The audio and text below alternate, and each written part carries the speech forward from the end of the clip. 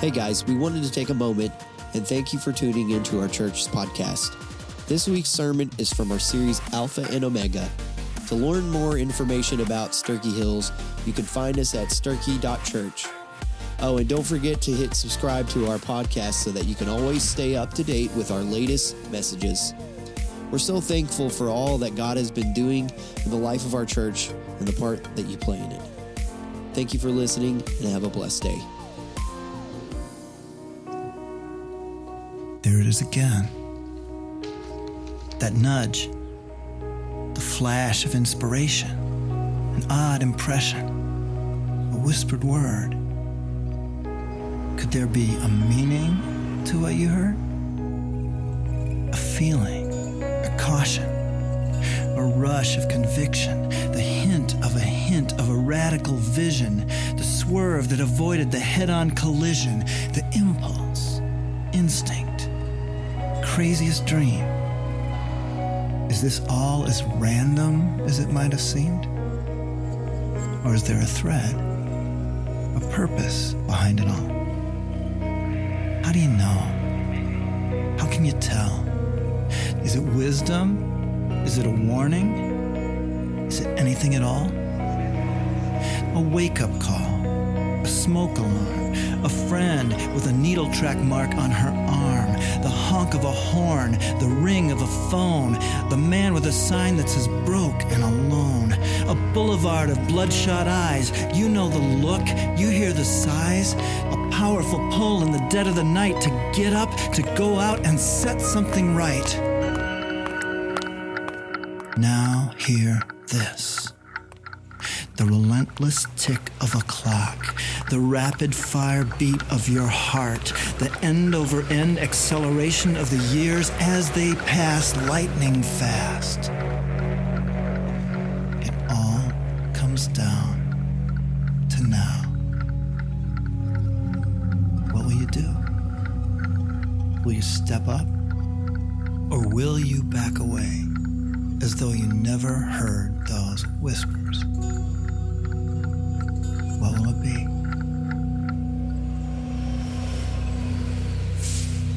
It's your call.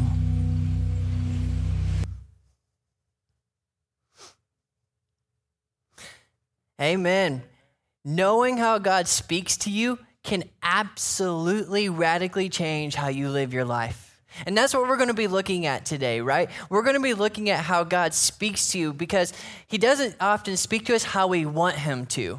And we're going to look at the story of Elijah, who was looking for God in so many different areas, but God was trying to reveal himself to Elijah in a more intimate and personal way. And the moment you realize how close God is to you, the moment you realize that God has always been there with you, the moment you realize that God has a plan and a purpose for your life, the moment that you realize that God is going to give you the strength you need to fulfill that purpose is the moment you'll begin to live as Elijah did. And you will cast out Jezebels, you'll destroy Goliaths, and that is what happens when you begin to listen to God's whisper in your life. Amen?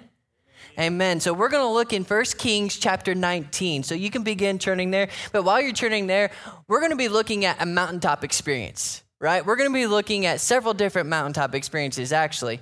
And we could say that Elijah, right? We could say that he probably got to witness the prime type of mountaintop experience in chapter 18, which we're going to talk about. But for me and my life, I always think about a time where I was on a mountain in Hawaii. And, if anyone's been to Hawaii, you know how beautiful Hawaii is, right? It's just everywhere you go, it's beautiful. But I remember, we were on a family vacation, and we decided to go hiking one day on this mountainside. And me being stupid and ignorant, I decided to go running along this mountainside, and I slipped on some rocks, like these little rocks that are on the side of the mountain. Is this rocky top. And next thing I know, I am sliding full speed down this hill to the edge of a cliff. And at the edge of the cliff is a 200-foot drop down to a bunch of rocks in the ocean, right? And I'm full speed going straight down towards the edge of this cliff. And by God's grace, I stopped right at the edge. Now, the reason why I share this is because there were times in your life where you are on the mountaintop, right, of life. You're on a mountaintop experience, but something is going to come in and it will overshadow the beauty you're surrounded by. This happens all the time in our lives. And the truth is, the story gets even worse, right? So that was my experience. And this is our family vacation. We're trying to enjoy this beautiful day. By God's grace, I'm still alive. God kept me alive. But we continued hiking. And my brother decided that he wanted to hop across these rocks. And as he was hopping across, he stepped on this one rock. And it was wet from the ocean. His foot slips out from under him. He gets in between the rock and twists his ankle. And he springs. And he has to be on crutches for the rest of the trip. And the reason why I share this is because in just a matter of moments, we are sitting there going, God is so great and beautiful. Look at this wonderful place. And then next thing we're like, man, I'm hurting. I almost died. Like this has all been overshadowed by some chaos. That's exactly what Elijah faces in this story. And to be honest, I know for you and your life, there is moments in your life that come in that will try to overshadow God's beauty and God's grace. It is going to do its most, and it's going to try its hardest to steal, kill, and destroy your life. It's going to do everything it can to try to overshadow God's beauty. But the truth is, like I said, God has always been there with you. God has always been working in your life, and He's got a plan and a purpose for you. The question is, are you going to lean in and listen or not? That's what we're going to look at. And so that happened in my life, but we'll look at Elijah, starting in verse 1 of 1 Kings, all right? Verse 1 says, Now Ahab told Jezebel everything Elijah had done and how he had killed all the prophets with the sword. So Jezebel sent a messenger to Elijah to say, May the gods deal with me, be it ever so severely. If by this time tomorrow I do not make your life like that of one of them. Elijah was afraid and ran for his life. When he came to Beersheba in Judah, he left his servant there while he himself went a day's journey into the wilderness. He came to a broom bush, he sat under it and prayed that he might die. This is what he says. I have had enough, Lord. He said, take my life. I am no better than any of my ancestors, right? And this is so powerful because what are we looking at? We are looking at Elijah post Mount Carmel. What happens on Mount Carmel? Mount Carmel is one of those scenes in scripture I wish I could witness, right? It is like the top of the top mountaintop experiences where you see Elijah going against 900 false God prophets, right? He's like, listen, I have the one true God in my life. What you worship is false. Let's challenge each other, all right? Let's see whose God will show up this day. So they build this big old altar, and Elijah's like, you go first. You try to get your God to respond and answer your cries, right? And so what do prophets of Baal do? They begin cutting themselves. They begin screaming. They begin wailing on the ground and doing all this crazy stuff. And this whole time, like Elijah's playing it like calm, cool, and collective. He's sitting at the side just watching him. And this is what I love about the story. He's sitting there going, where's your God? Is he off at the bathroom? I mean, it says this in scripture, right? Elijah's sitting there like, is your God like in the bathroom? Like he's not answering you. Oh, maybe he's on vacation, right? Maybe he's on vacation. Or maybe your God is sleeping. So if you cry harder and scream harder and cut yourself more, maybe then your God will respond, right? And it's just this like funny, bad, wicked, crazy experience. And Elijah's like, okay, stop making fools of yourself. I want you to build a ditch around this altar. I want you to put a ton of water in it. I want you to pour water all over this altar. And then he gets down on his knees and he prays for God to answer. And what does God do? God shows up in a powerful way. He blows up that altar, licks up all the water, and to the point to where all of the people could not help but say, that is the one true living God. Amen. That is the God that we shall worship, right? That's what Elijah just experienced. He was on the mountaintop. But here we find him literally several verses later saying, I have had enough, Lord. Take my life. I am no better than my ancestors. We just literally went from one of the coolest portions of scripture to now, Lord, I'm done. It's not even worth it. I want to give up.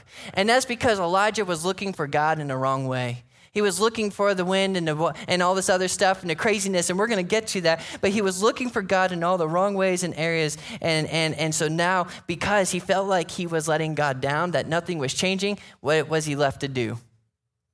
Just have a pity party and sit under a bush. Now, here's the truth of the story. We're dealing with Jezebel. And, there's two names you definitely don't name your children.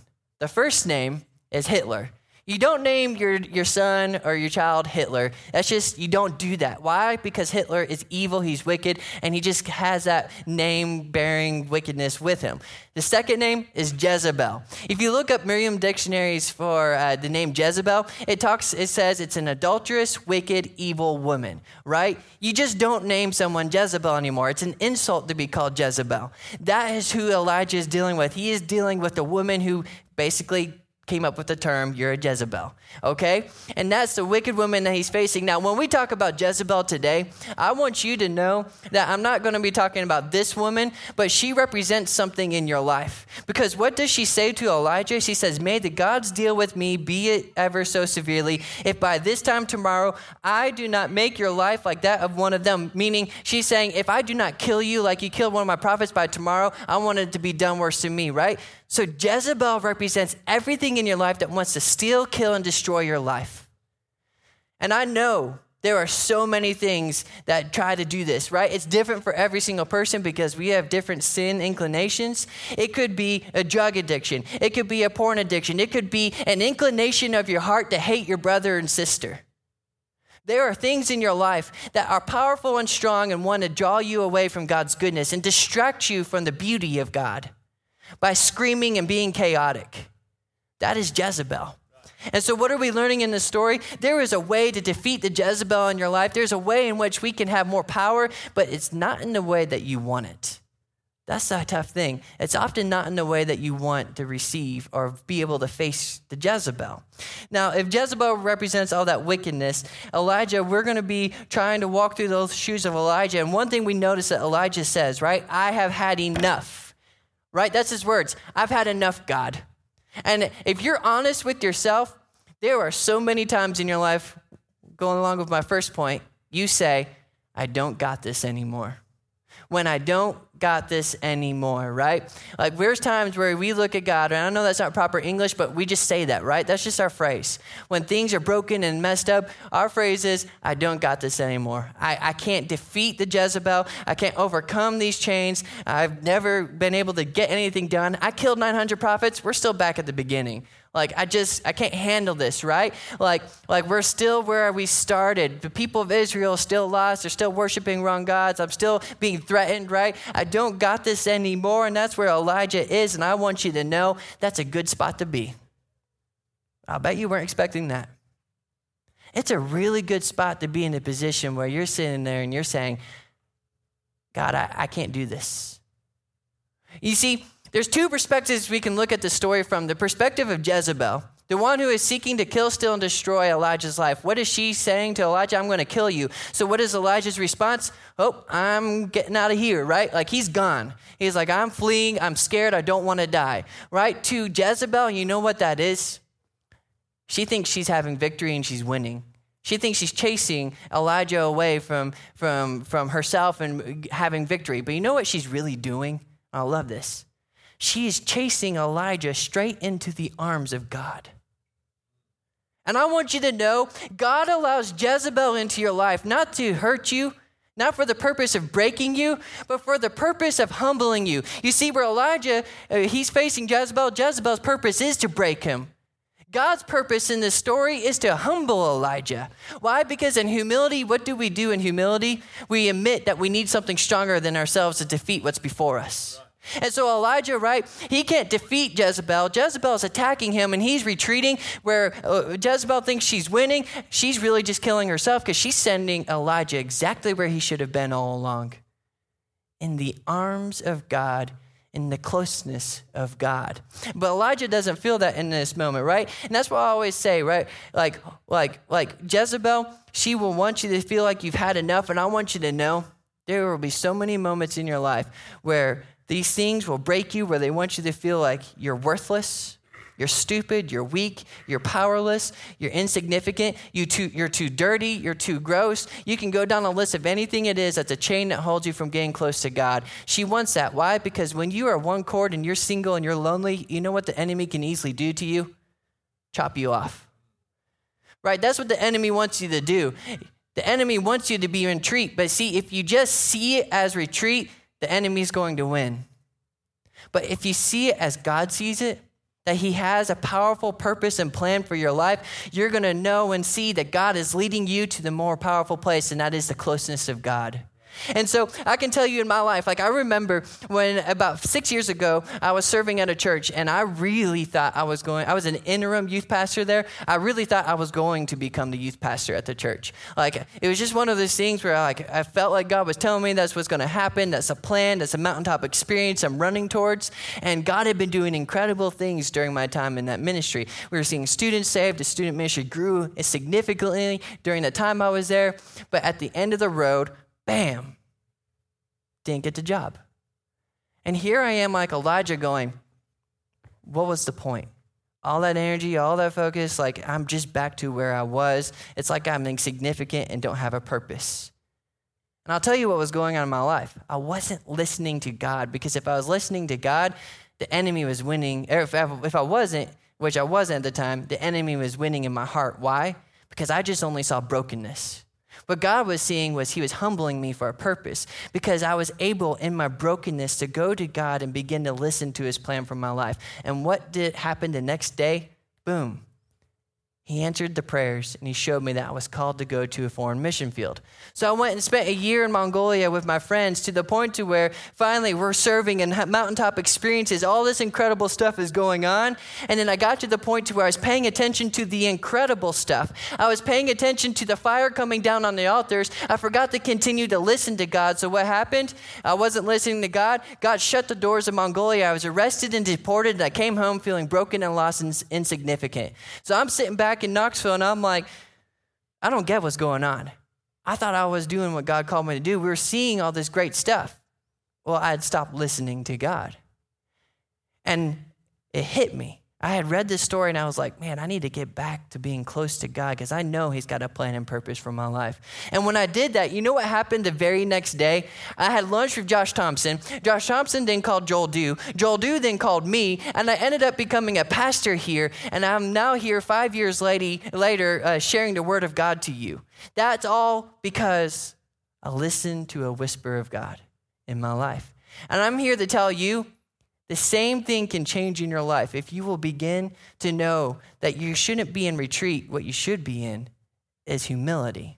Now, I can tell you what retreat looks like, right? Retreat looks like you don't share the gospel to your friends. Why? Because you don't think it works.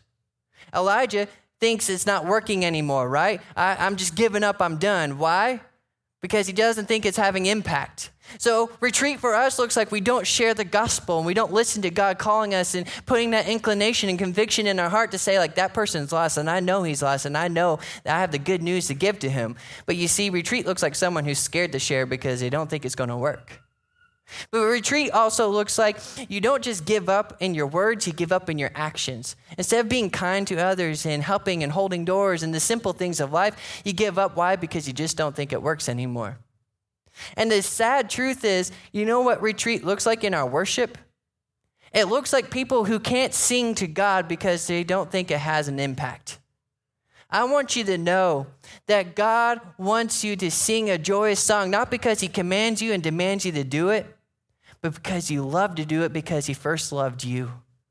But this is all the difference between those who are looking for the fire and the wind and the earthquake to fall in an experience rather than following the closeness of God in your life. And that's what happened to Elijah. He was following those big mountaintop experiences. And I tell people, right, it's like the Hot Wheels track of faith, right? When I say a Hot Wheels track, if you have kids, if you play with kids, you put the car in a Hot Wheels track, right? And you get up to the little engine or motor that's in there, and what happens? That car just goes, right? Shoots off really fast, comes around, gets around to the last corner, then what happens? Slows down. Starts slowing down even more and more and more. And then what happens again? Oh, it hits that experience again, hits that motor, shoots it off, and goes all the way around. And if you are honest with yourself, this is your faith, right? We had worship on a hill a couple years ago, and guess what? So many people were on fire and shooting off for the God's glory, but then next thing you know, they were running so fast, and now here they are walking. And it's like, what's going on? You know what it was? It's us living by the mountaintop experience, and we seek that more than we seek the closeness of God. You see, if we listen to what is being shared in this story, everything can change about you, and every single moment of every single day will be a mountaintop experience. If you will understand how close God has been to you all along and why you are in retreat, right? Why God has allowed Jezebel to come into your life. It's not because he wants you to be broken for fun. It's because he wants to point you towards his love. And how do I know this? Paul writes in 2 Corinthians 12, 7-9, so to keep me from becoming conceited because of the surpassing greatness of the revelations, right? This is Paul like, listen, to keep me from becoming conceited, I've done some cool stuff. I've seen some cool stuff. And so what's the response? A thorn was given me in the flesh, a messenger of Satan to harass me. And I think we can all admit that Jezebel in Elijah's life is a messenger of Satan, a thorn of the flesh, right? And 3 times I pleaded with the Lord about this, that it should leave me. But he said to me, I love this, my grace is sufficient for you, for my power is made perfect in what? In weakness. Therefore, I will boast all the more gladly of my weaknesses so that the power of Christ may rest upon me. You see, God wants us to be broken, not so that he can take pride in doing that, but so that we can see we are weak and that we can see our need for God's grace. And in God's grace coming into our life, we can live by something more powerful and more glorious. You see, the story of Elijah is not about defeating Jezebel. The story about Elijah is showing us our need for God. Right? We think that like the David and Goliath story, it's about defeating Goliath. No, it's about our zealousy for God. It's about loving God. What defeated Goliath wasn't that David could do or he had the ability to. What defeated Goliath was that David loved God. And he was close to God. He was in a relationship with God. And for us, this can change if we learn to do the same. Instead of looking for these mountaintop experiences, if we can learn to get close to God. So I want you to know, right? Elijah's sitting there wishing his life could be done. He's got this thorn of his flesh. He's saying he's worthless and pointless anymore. And that's why my second point is, God is not done with you. It doesn't matter how broken and messed up your life is. It doesn't matter how dark of a valley you are in. I want you to know, so long as you have breath in your lungs, you have a heartbeat, you have a brain, like God is not done with you. He has a plan and a purpose for your life. But the truth is, it only will depend on whether or not you're going to listen to that plan or not. You see, look what happens here, right? Verse 5. And then he lay down under the bush and he fell asleep. All at once an angel touched him and he said, "Get up and eat." He looked around and there by his head was some bread baked over hot coals and a jar of water. He ate and drank and then lay down again. The angel of the Lord came back a second time and touched him and said, "Get up and eat, for the journey is too much for you." So he got up and ate and drank. You see, it's funny that God admits, like, this journey is too much for you. You can't handle this journey on your own. Like, God's even telling it to him here right now. He's like, it's too much for you. But so what is God doing? He's giving them food and he's giving them drink because God wasn't done with him yet. God is not done with you yet. Why? Because you have clothes on your back, you have food in your belly, you have water. He is not done. He has a plan and a purpose for you. He's strengthening you for something. So he's strengthened by that food. He traveled 40 days and 40 nights until he reached Horeb, the mountain of God. There he went into a cave and spent the night. And the word of the Lord came to him, "What are you doing here, Elijah?" He replied, "I have been very zealous for the Lord God Almighty. The Israelites have rejected your covenant, torn down your altars, and put your prophets to death with the sword. I am the only one left, and now they are trying to kill me." I hope you see what's going on here. God asked him, Elijah, why have you traveled 40 days and 40 nights to come out here? And in that question, God is trying to point him in the right direction. But what is Elijah's response? God, look what I've done. I've done this. I've done that. I've killed these people. I've done all this. And guess what? It's been worthless, and now it's all back to the same. Was that an answer to God's question? No. What is Elijah doing? He's just saying everything he's done, but God's question is, why are you on this mountain? And Elijah is sitting there just making excuses. I can't handle this anymore, God. And he could see where Elijah doesn't really know why he's on the mountain yet. Like, he's just like, I've been zealous, and I know for you and I, there's moments when I was most broken and lost, and like when I was arrested and deported from Mongolia, I felt like I don't even know why I'm in retreat. Like, I don't know why I'm here, what I'm doing, right? Like, I don't know what's supposed to happen with my life. And it hit me, right? When God is asking Elijah, why is he here? God was trying to show him that Elijah was there for a purpose, and that was to get close to God. Because the whole story is not about defeating Jezebel. The whole story is about drawing Elijah into that relationship with God and being close, because God did have a plan and purpose, but Elijah could not fulfill the plan and purpose of God until what? He got close to God. For many of us, God has a plan and purpose for your life, and I want you to know something. You'll never be able to fulfill it until when? You get close to God. Now, this is what's so cool, right? Like, I don't blame Elijah for feeling like he does. Like, when I first read the story, I was like, man, like, Elijah, like, come on. Like, you got to see Mount Carmel. But the truth is, when you and I live on a Hot Wheels track, that's us. We're living by experience, and we're just running by that. And so then finally, when everything just keeps going in that same Hot Wheels experience cycle where it's like incredible things, brokenness, Jezebel, incredible experience, brokenness, Jezebel. Like, it just continues in this cycle, right? And the truth is, when we look at Jezebels in our life, like, I did something with our students, right? I created so they could see a real life-size Goliath. And if you don't know how tall he was about 9 feet, 9 inches. And I created this, right? And the approximate height of that, because I built him, and we have him around the corner, but that's about this tall right here, right? That's a big dude, all right? And the average male of David's time, it's about 5'4", 5'5". They weren't tall dudes, right? And so Goliath being 9 feet, 9 inches, do you think David could have ever defeated a Goliath? On his own? No. David would have never been able to defeat Goliath. You know what can defeat Goliath? Your love for God. You know what David stood up against? He stood up against someone who was cursing his God. Why did David go in response and go and attack? Because he loved God so much. Why? Because God loved him so much. Do you see how this works? You see, if you know that God loves you and he's a plan and a purpose for your life, you can stand up against anything knowing that God is there with you, that God will defeat the enemies of God. And the truth is, some of us need a Jezebel and a Goliath to do what? To break us down so that we can see we were never able to defeat Goliath on our own, but that we could see that God could do it all along. But God is waiting for us to do something. And this is what I love, right? Verse 11. The Lord said to Elijah, "Go out and stand on the mountain in the presence of the Lord, for the Lord is about to pass by."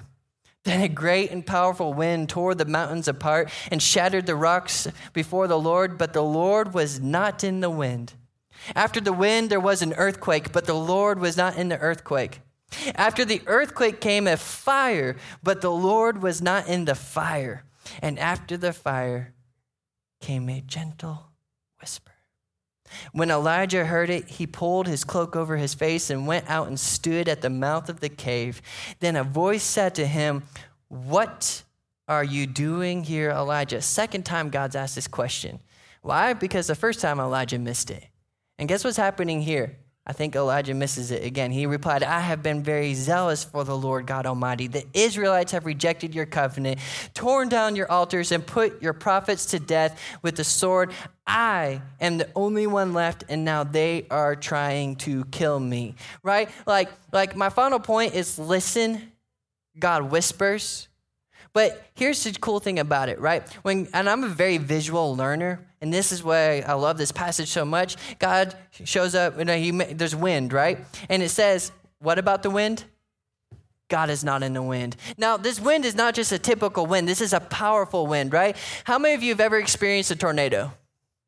There's a couple in here. Marie, my wife, when she was a little girl, she was sleeping one night and a tornado passed over her house, ripped the roof and the ceiling above her off, and they were in the middle of the tornado, and she got to witness the power and the strength, right? And if you've ever been in a very windy area, right, you know that like wind can actually be powerful.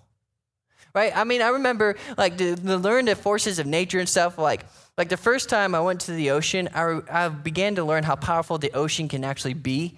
When you go and stand before a wave that's like 10 feet tall and you're looking at it, you're like, oh, I'm okay. When the wave comes crashing down on you, you learn that nature can be powerful. Wind can be powerful in God's hands.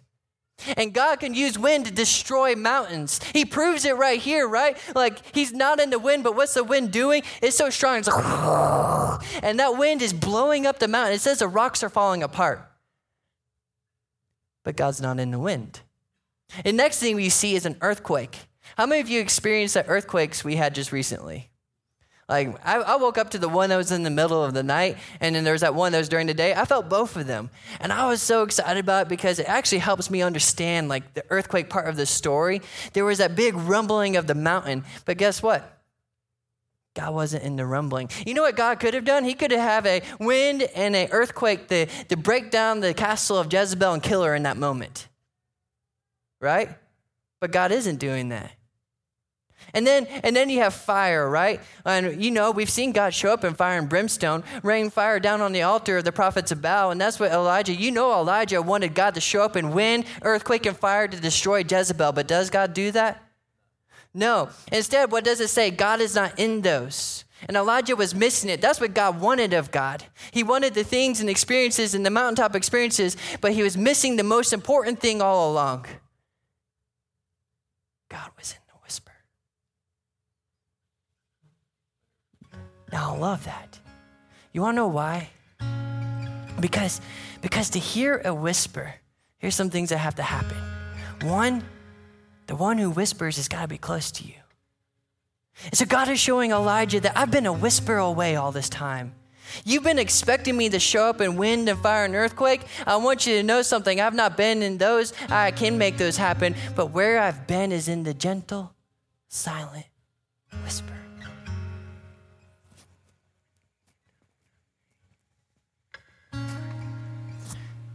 None of you knew what I just said. Why? Because I whispered it. You're not close enough to hear the whisper. You're not close enough to hear the words that are coming out of my mouth when I whisper.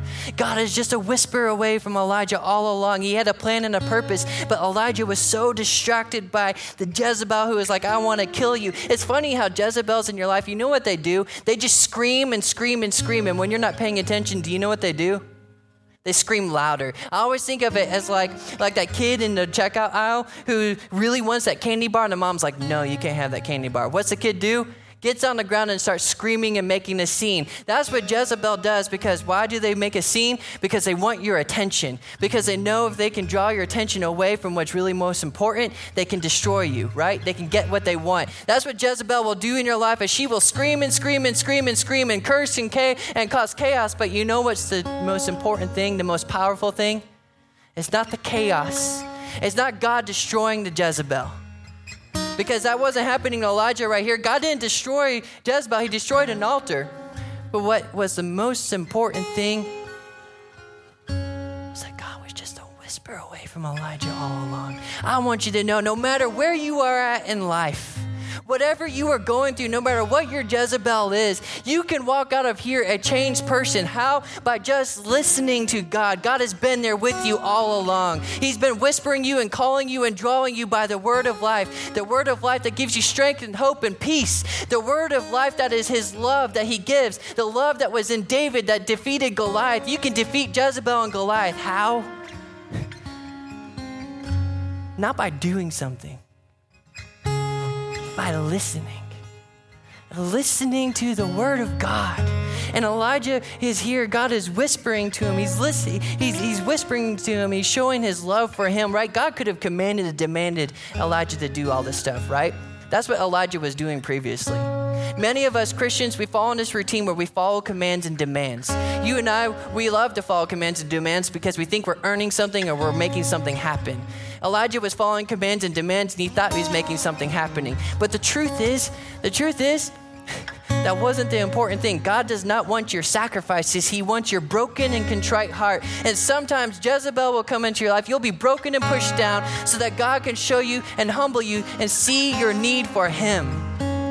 That is what's so powerful and cool about this story. And I love this, right? Because it goes on in verse 15. The Lord said to him, right? This is after the whisper and all that stuff. He said to him, go back the way you came. And I'm telling you, if you have a Jezebel in your life and you're trying to run from it, I want you to run towards it. Why? Not to defeat it, but to show that God is more powerful than it. Because in your weakness, God's grace is shown, right? In your weakness, God can show his power in your life. The question is, are you going to humble yourselves and allow the word of God to come through your life and work into the lives of others? Go back the way you came. Go to the desert of Damascus. When you get there, anoint Hazael, the king over Aram. Also anoint Jehu, son of Nimshi, king over Israel. Anoint Elisha, son of Shaphat from Abel Meholah, to succeed you as a prophet.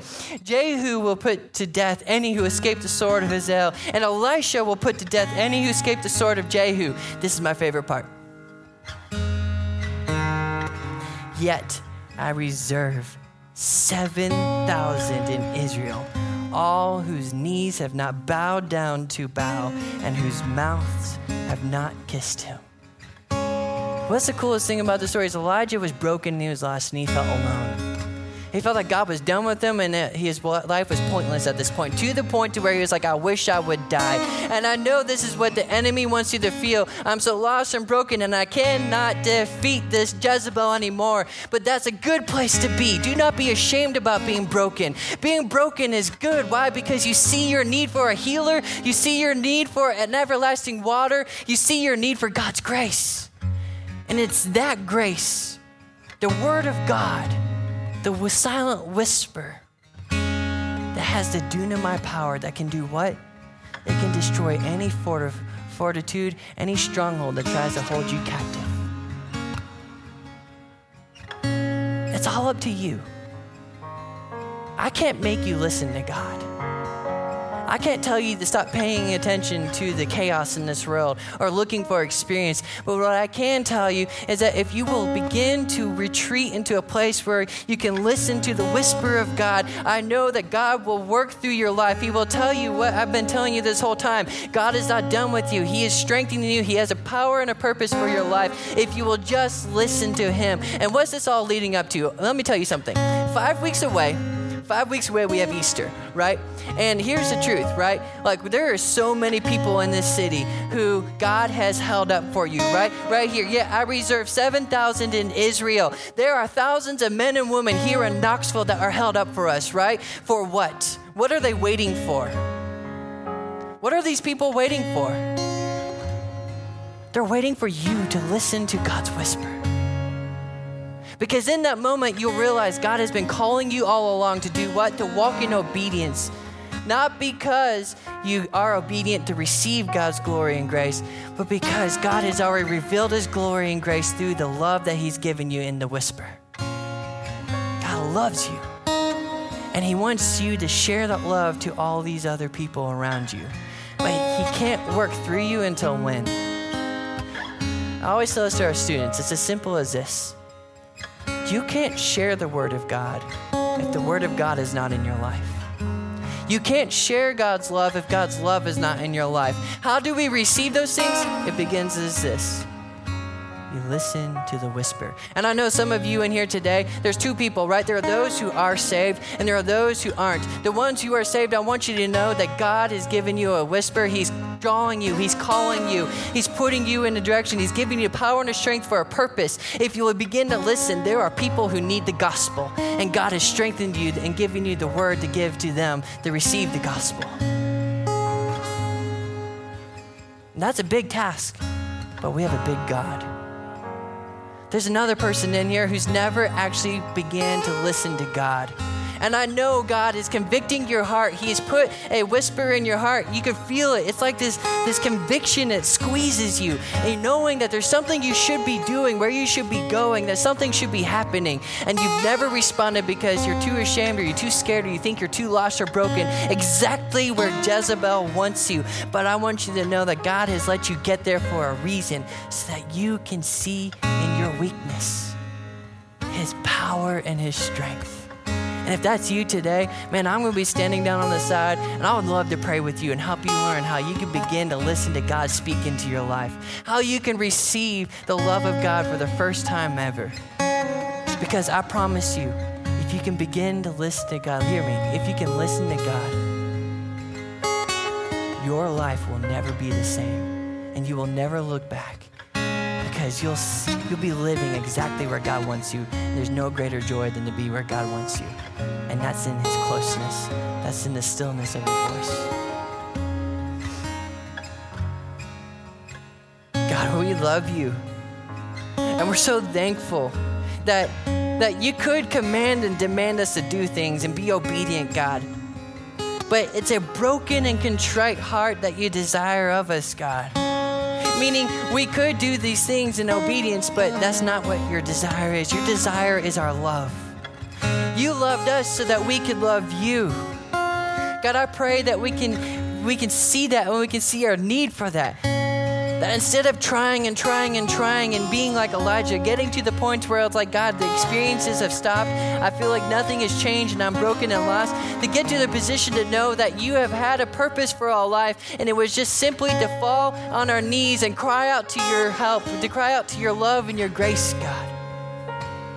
That's why I love the story of Elijah. You weren't in the wind. You can cause wind to destroy things. You weren't in the earthquake, in the fire. You can use those to destroy Jezebel. Instead, you had a plan all along to drive us into your arms so that you could show that in our weakness, your grace is sufficient. In our weakness, you can be more powerful than we were ever. And your glory will be revealed to the ends of the earth, God. God, we love you and we thank you. It's in your holy and precious name we pray.